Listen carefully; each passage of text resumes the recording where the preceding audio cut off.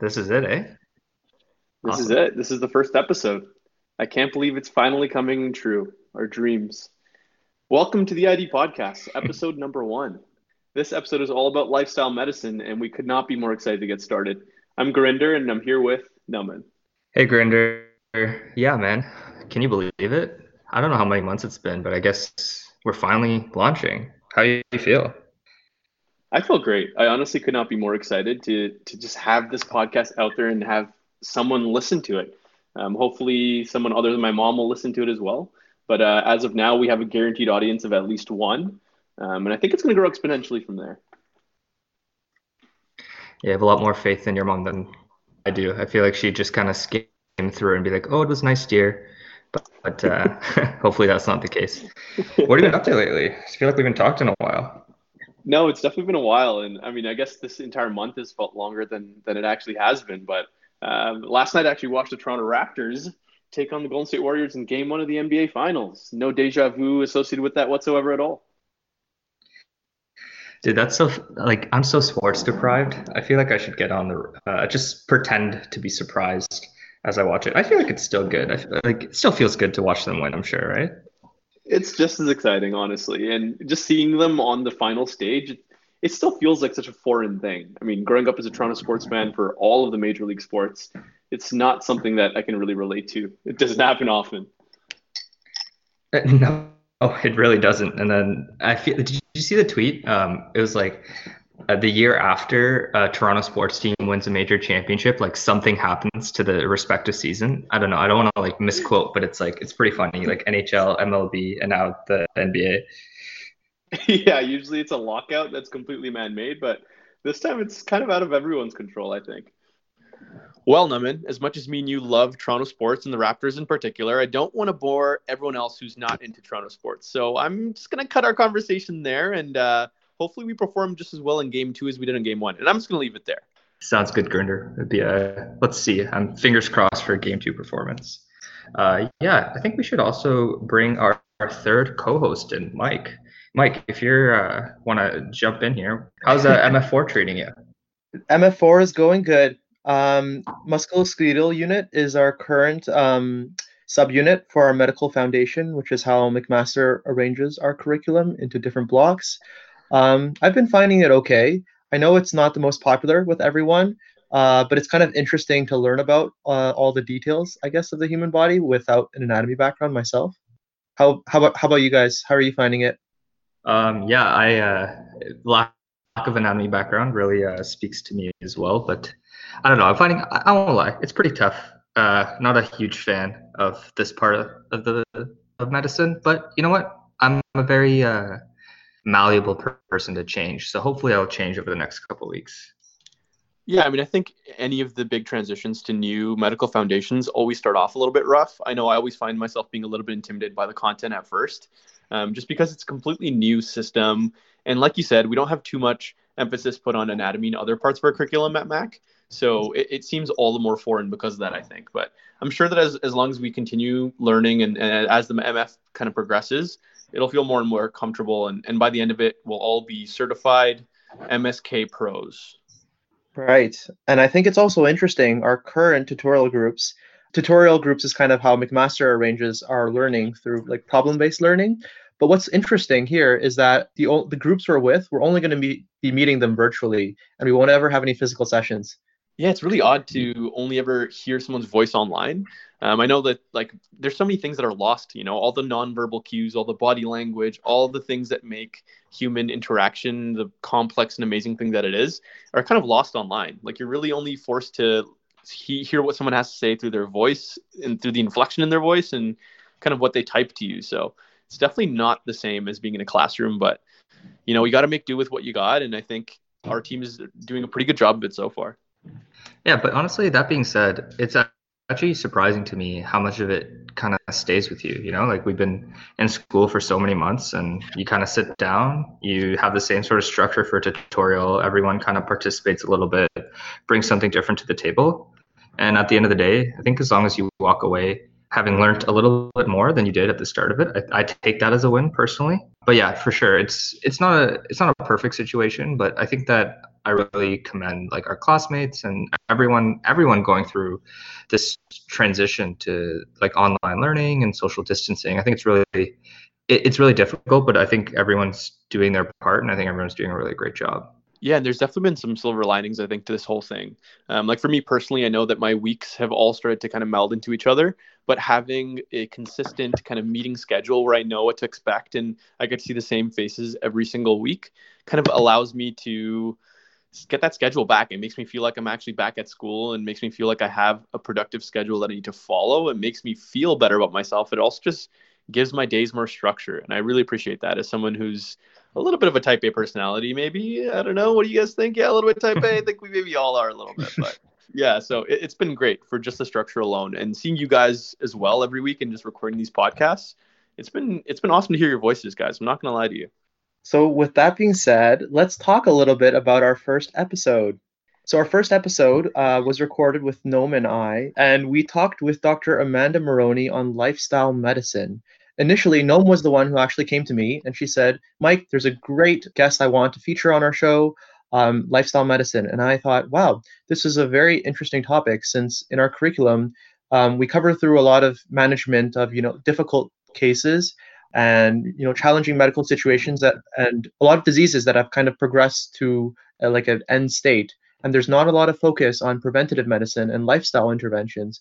And so this is a really interesting topic for me, and doing the interview was a really good learning experience actually. What did you think, Rinder, when you listened to the episode?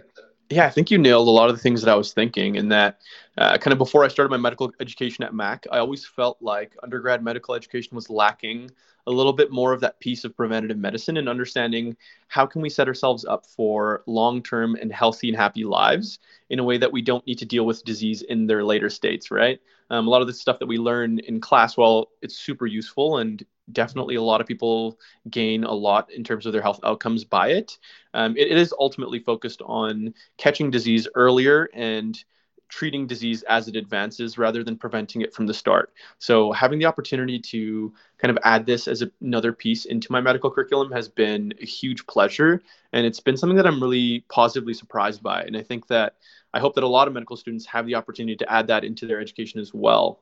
I'm not sure how the other medical schools handle it, but I've been pretty happy, generally speaking, about how Mac does that. So thank you to Mac. Yeah, I couldn't agree more. I think like at the end of the day, we're just a shift towards a more proactive rather than a reactive approach to medicine. It's kind of like how I frame lifestyle medicine myself. I thought Dr. Marrone did an excellent job outlining concrete measures that people can take, like different cooking, plant-based diets, etc. Because I think I laugh sometimes when we hear about all these diseases and it's like first line treatment is lifestyle modifications and then those two words and nothing followed up by that. So I think just actually understanding what lifestyle modifications are, what people can do. And I don't know, I was truly fascinated by her personal stories, her evidence-based stories about different ways that people can change up their life and manage all these chronic conditions and just overall improve and live happy, healthier lives. Absolutely. I definitely agree with you, Naman. I think it's really interesting how a lot of these concepts are familiar, maybe, to members of the general public, everyone listening out there. But to hear about the evidence behind it and to hear from Dr. Marrone about how she incorporates different strategies like group therapy or group grocery trips to the grocery store, little spoiler alert, was really fascinating for me to hear. And it might be useful for us as future medical students for different strategies we might want to incorporate into our own future practices. Yeah, and on that note, I don't want to give up too much from the episode before they get a chance to listen. So maybe I'll just leave you with one of my favorite quotes, and I want you to listen out for it. It is as follows: "Wisdom is foresight." I thought that was really powerful, and I thought the overall conversation was really powerful. So I hope that you guys all take away a little something from this next episode. But we're going to cut it back to Noam and Mike in the studio. Enjoy.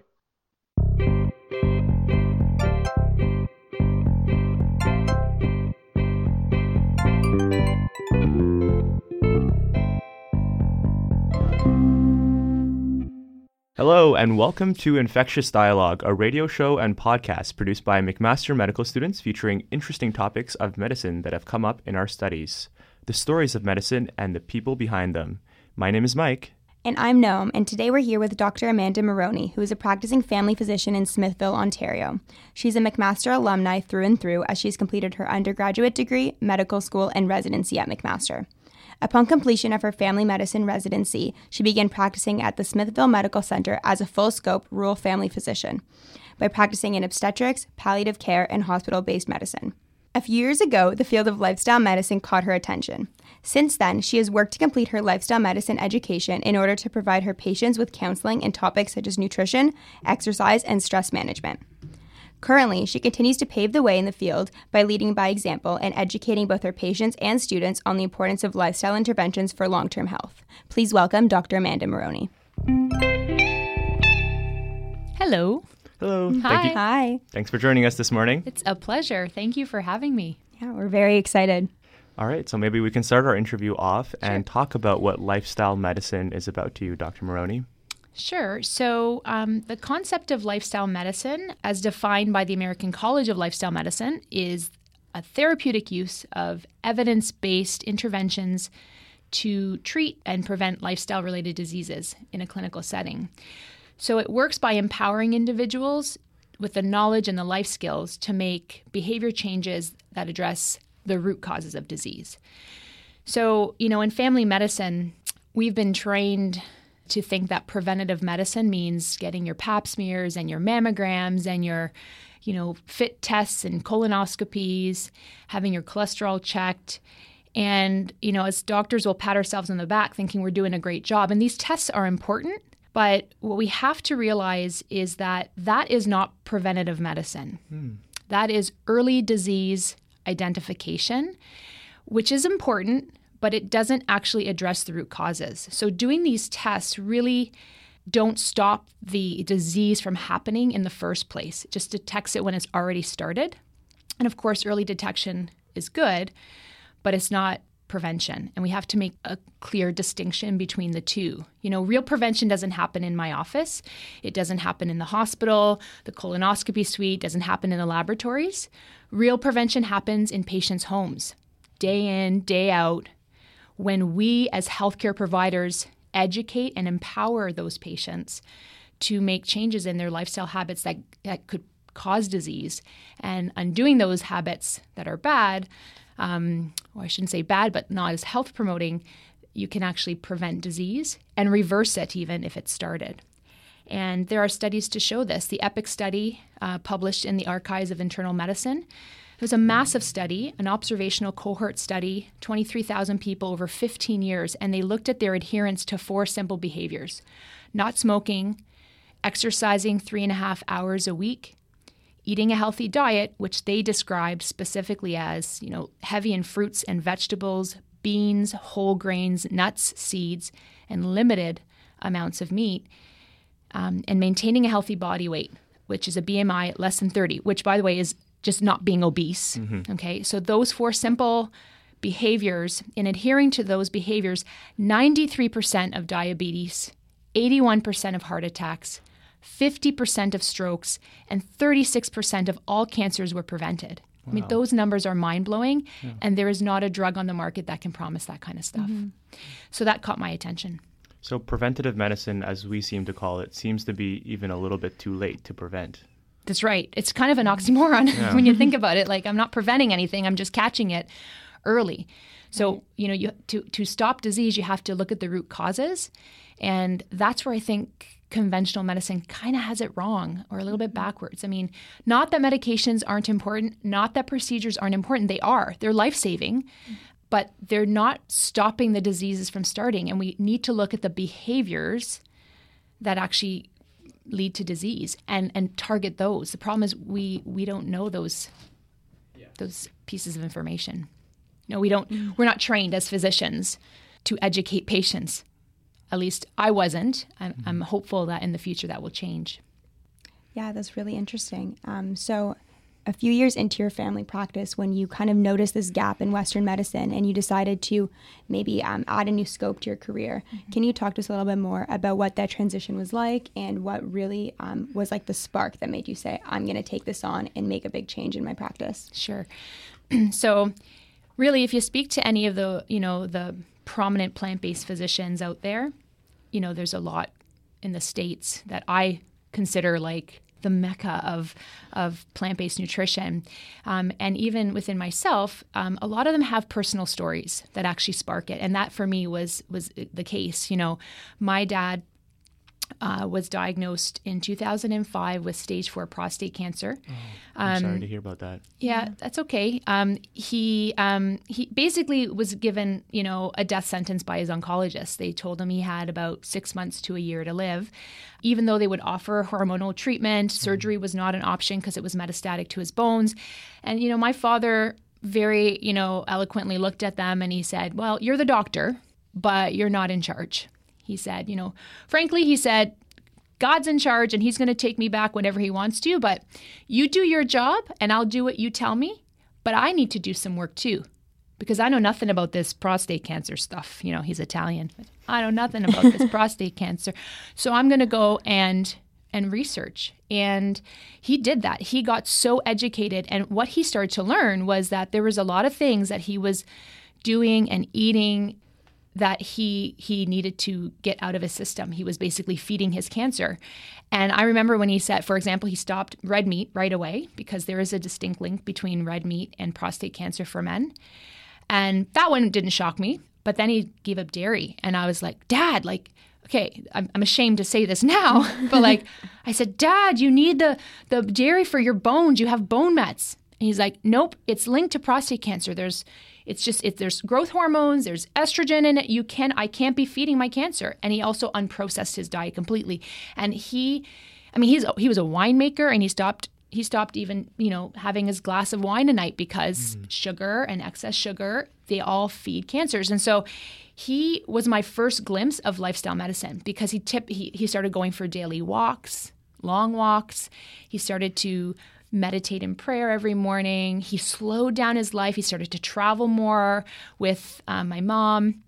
He sold his business because he was always a very busy man. He worked so hard. He was such a hard worker. And, he lived 12 years beyond what they told him and lived well. Wow. And he did pass away a few years ago, but at that point he was at the space where he was ready to go. But he called his disease a blessing. And for me, he said, Amanda, I would have died of heart disease. The heart disease ran strong in his family. And he said, I probably would have dropped dead of heart attack. At least now I've had the chance to change things and I feel better than ever. He almost felt better when he had cancer than when he didn't. And for me, that was mind blowing because then I started reading books and studies. And then I started to see that there's actually really solid evidence about this. And there were a few other people who came into my life who also had similar stories of reversing chronic disease, in particular cancer. And they pointed me to Forks Over Knives. So that was a documentary I recommend everybody watches. It's on Netflix. You can rent it on iTunes. And it really struck me with the science. And then I delved and I went deeper. And once I knew, it's like you can't undo it. And there's no way I could not start to implement it ethically in my practice. It's information that can make a huge difference. So I stopped just writing a prescription for cholesterol. I started actually asking patients first, have you ever thought about changing your diet? Well, what do you mean? And then I go into it. And if they're receptive, I keep going with them. And if they're like, no thanks, I will take my pill, then I respect that, right? It's always a patient's decision. So and that's really how I started to implement it one by one. And that takes time. These are conversations that don't happen in the 15 minutes that I'm typically allotted to see patients in. So I chronically ran behind, but I felt so strongly. And I saw when they made changes, dramatic results that no pill had ever demonstrated for me. And so it just kept reinforcing that. And then from there, I started to think about developing a program, which is what I ultimately did. Mm-hmm. That's so interesting how you had both the emotional and the scientific backing into making you make that big decision. Sure. And that story is so incredible. Thank you for sharing. Yeah, no problem. And really for patients too, it's really sad, but sometimes they need to be slapped with a diagnosis to actually make changes. It's really hard. I always say that wisdom is foresight, is recognizing consequences before they've actually happened. And I'm trying to instill wisdom in my patients to say, like, listen, you don't have a disease now, but let's try to undo that risk. And sometimes they sit up and pay attention and sometimes they don't, but that's okay, because once they do and they're ready, it's all about them, right? They have to be ready to make changes. Mm-hmm. For sure, for sure. Okay, so you've talked a little about how you've actually implemented lifestyle medicine practices into your daily practice as a family physician. Yeah. So things like maybe instead of writing a cholesterol-lowering medication, you would have a conversation about lifestyle interventions. Are there any other strategies that you would use in your practice to implement this? Yeah, sure. And just to clarify, it's not like I'm against drugs. Like, I am a conventional physician, and there's a role for medications, absolutely. But I'll never write a prescription without saying to the patient, this is a Band-Aid. Of course. This is going to help you lower your cholesterol, but there is another way, and you should still be doing this. And I be very specific about that with my patients because they need the information. Like, we tend to make these quick statements like eat better, exercise more, because a lot of physicians have no idea what to tell their patients. But when you get specific, be surprised what patients will do. I treat lifestyle like a vital sign. So there's nothing that a patient can walk in with that I will not ask them about some aspect of their lifestyle. If they're coming in with depression, I'm going to talk to them. I'm not just going to, jump to the pill. I'm going to ask them, like, hey, what's going on? Peel back that layer a bit. Like, how's your work? How's your marriage? How are things with the kids? And because, again, it's about root causes. The medication can help people. Don't get me wrong. With serotonin levels, that's important. But if you don't fix the cause of what's causing those serotonin levels to drop, then you're not doing them a service. So they have to go hand in hand. And I also feel very strongly about group learning. So this past year, starting in January, I launched my first group. I called it Welcome Home. And it's like welcome home, like a return to people's health. I just feel like you're welcoming back health into your life. And, you often say welcome home when somebody's been gone for some time. And a lot of these patients, they all have chronic disease, all different chronic diseases. And some of them don't even know what it feels like to have been well. So it's like saying, welcome home, to health again. And it's a 12-week course, 2.5 hours a week with me. And yeah, they sit there for 2.5 hours a week with me. I'm like, wow, you guys have nothing else to do.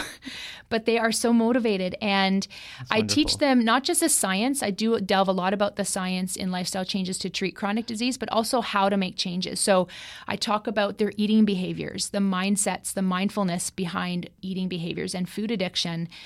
I do meal prep with them. So I bring in a recipe and I show right in front of them, like, this is how simple and quick you can do it, and give them ideas. Because when I say plant-based, people think those little rinky-dink salads you get as a side dish at McDonald's. I'm like, that's not it. And we did a grocery store tour just yesterday. Amazing. Wow. Which is so fun. I've never done one. So like that was a big disclaimer to them. I'm like, I've never done this before. Right. And they were so incredible.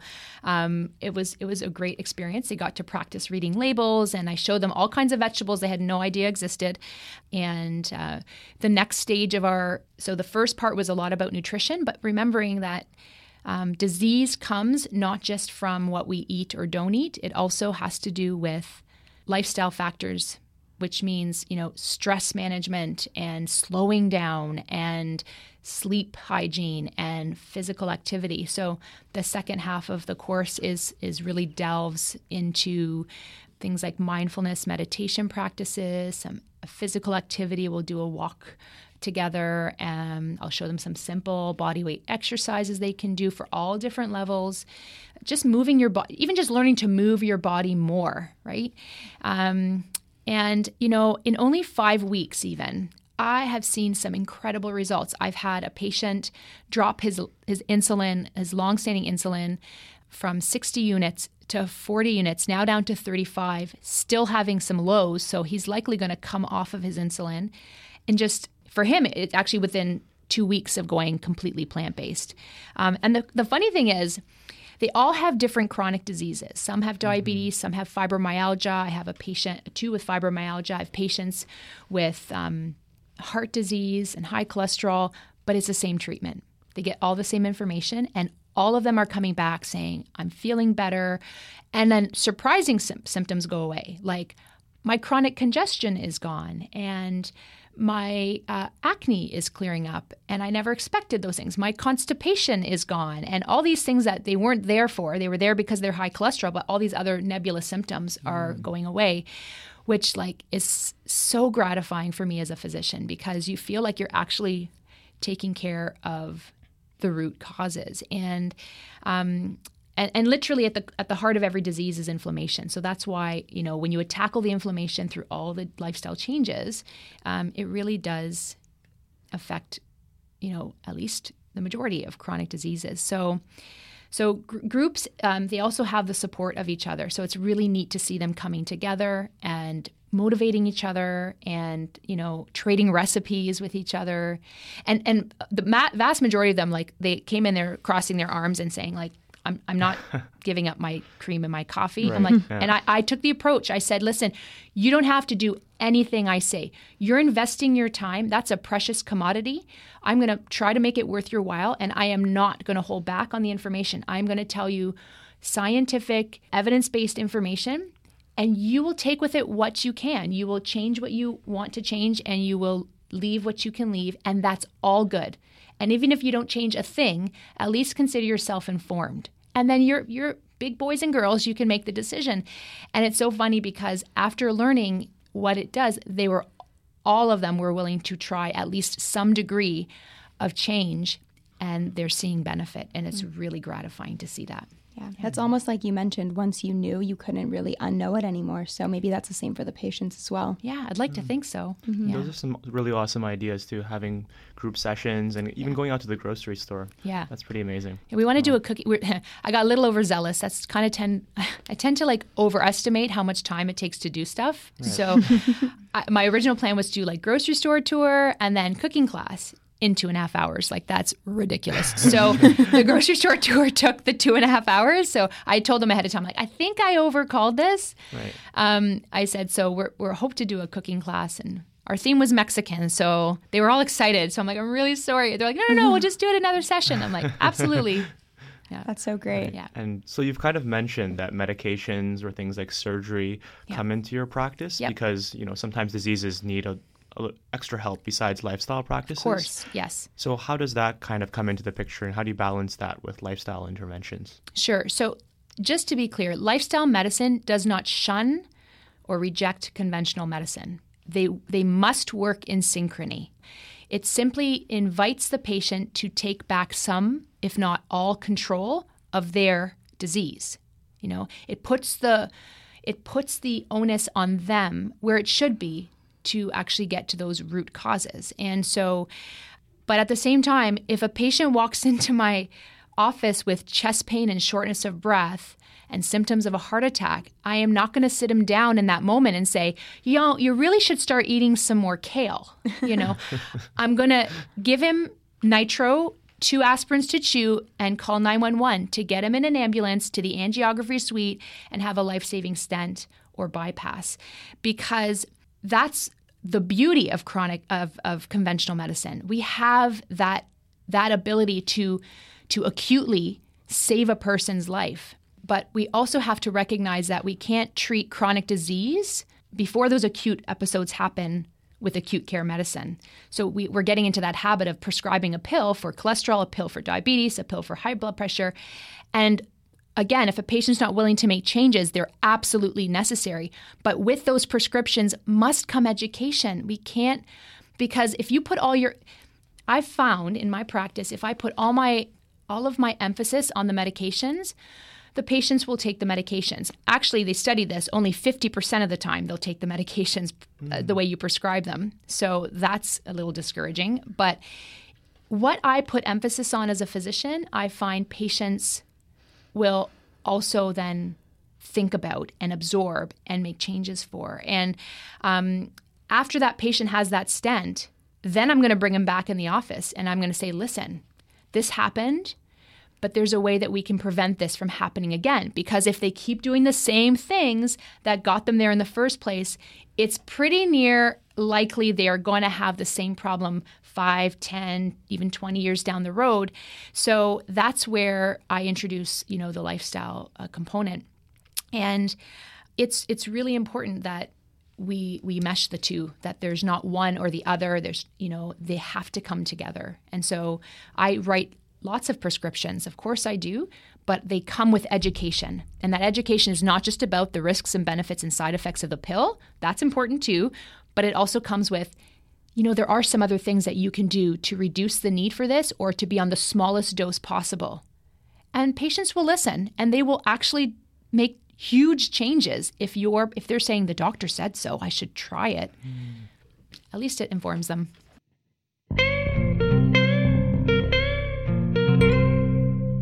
Wow, guys, I don't know about you, but it just gets better every time I listen to it.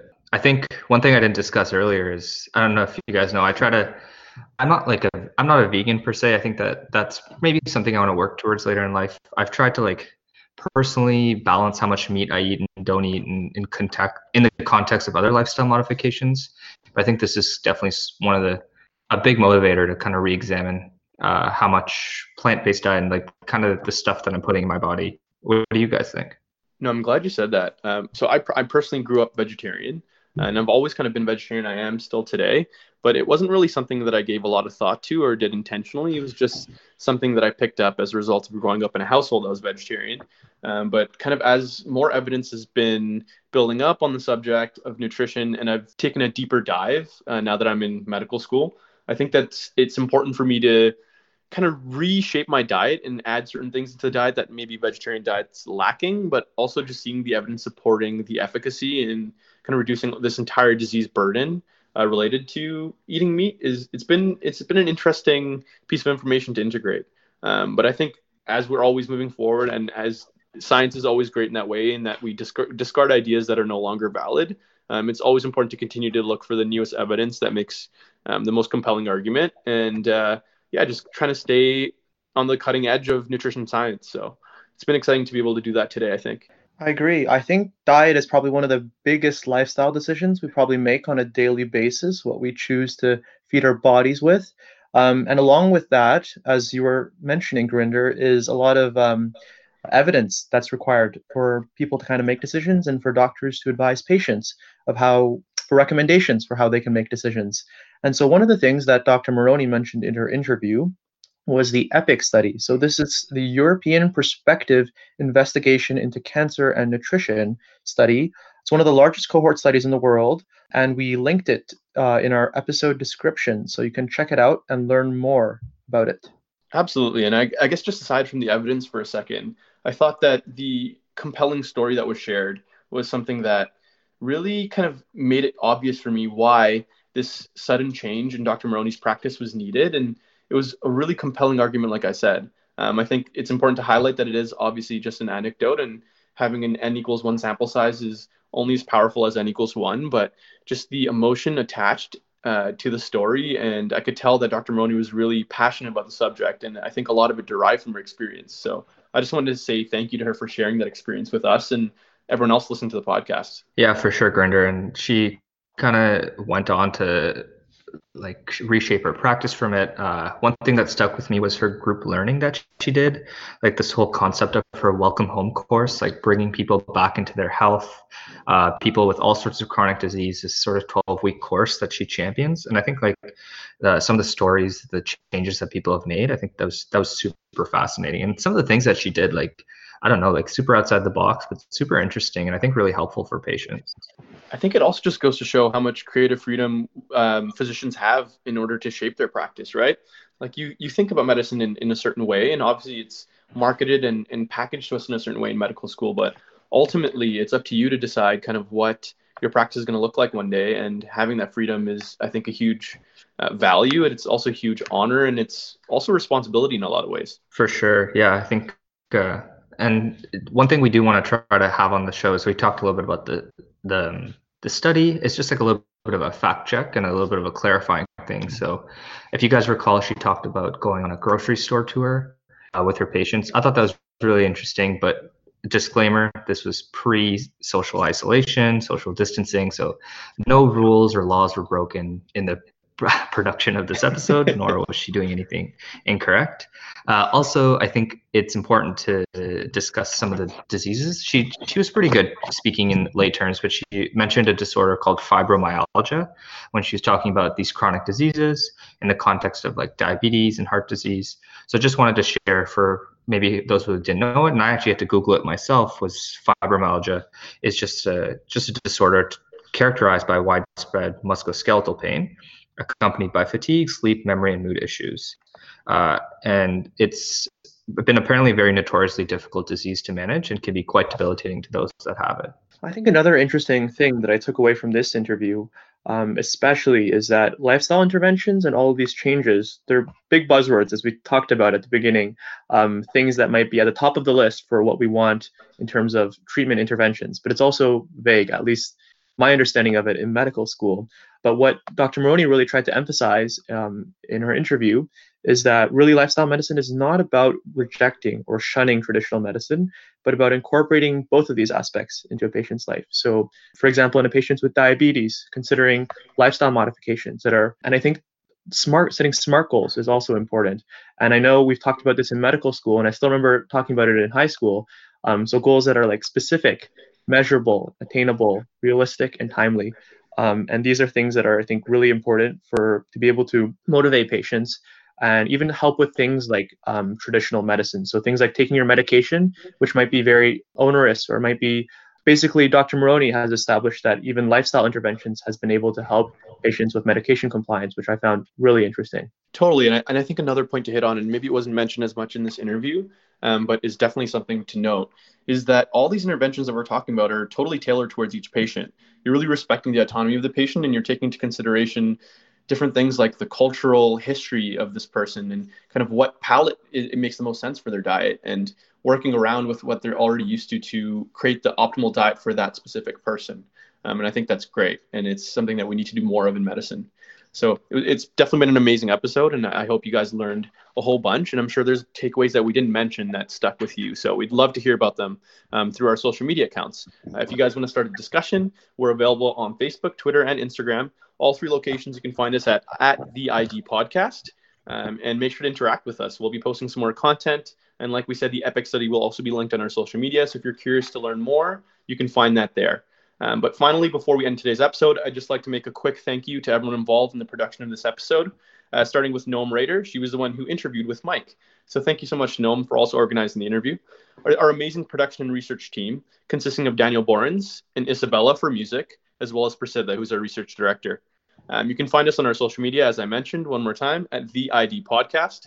And we're looking forward to part 2, which is going to be airing relatively soon. So keep an eye out for the second part of the interview, where we continue to learn more about lifestyle medicine. So thanks for tuning in to our first episode of ID Podcast, where we explore the stories of medicine and the people behind them.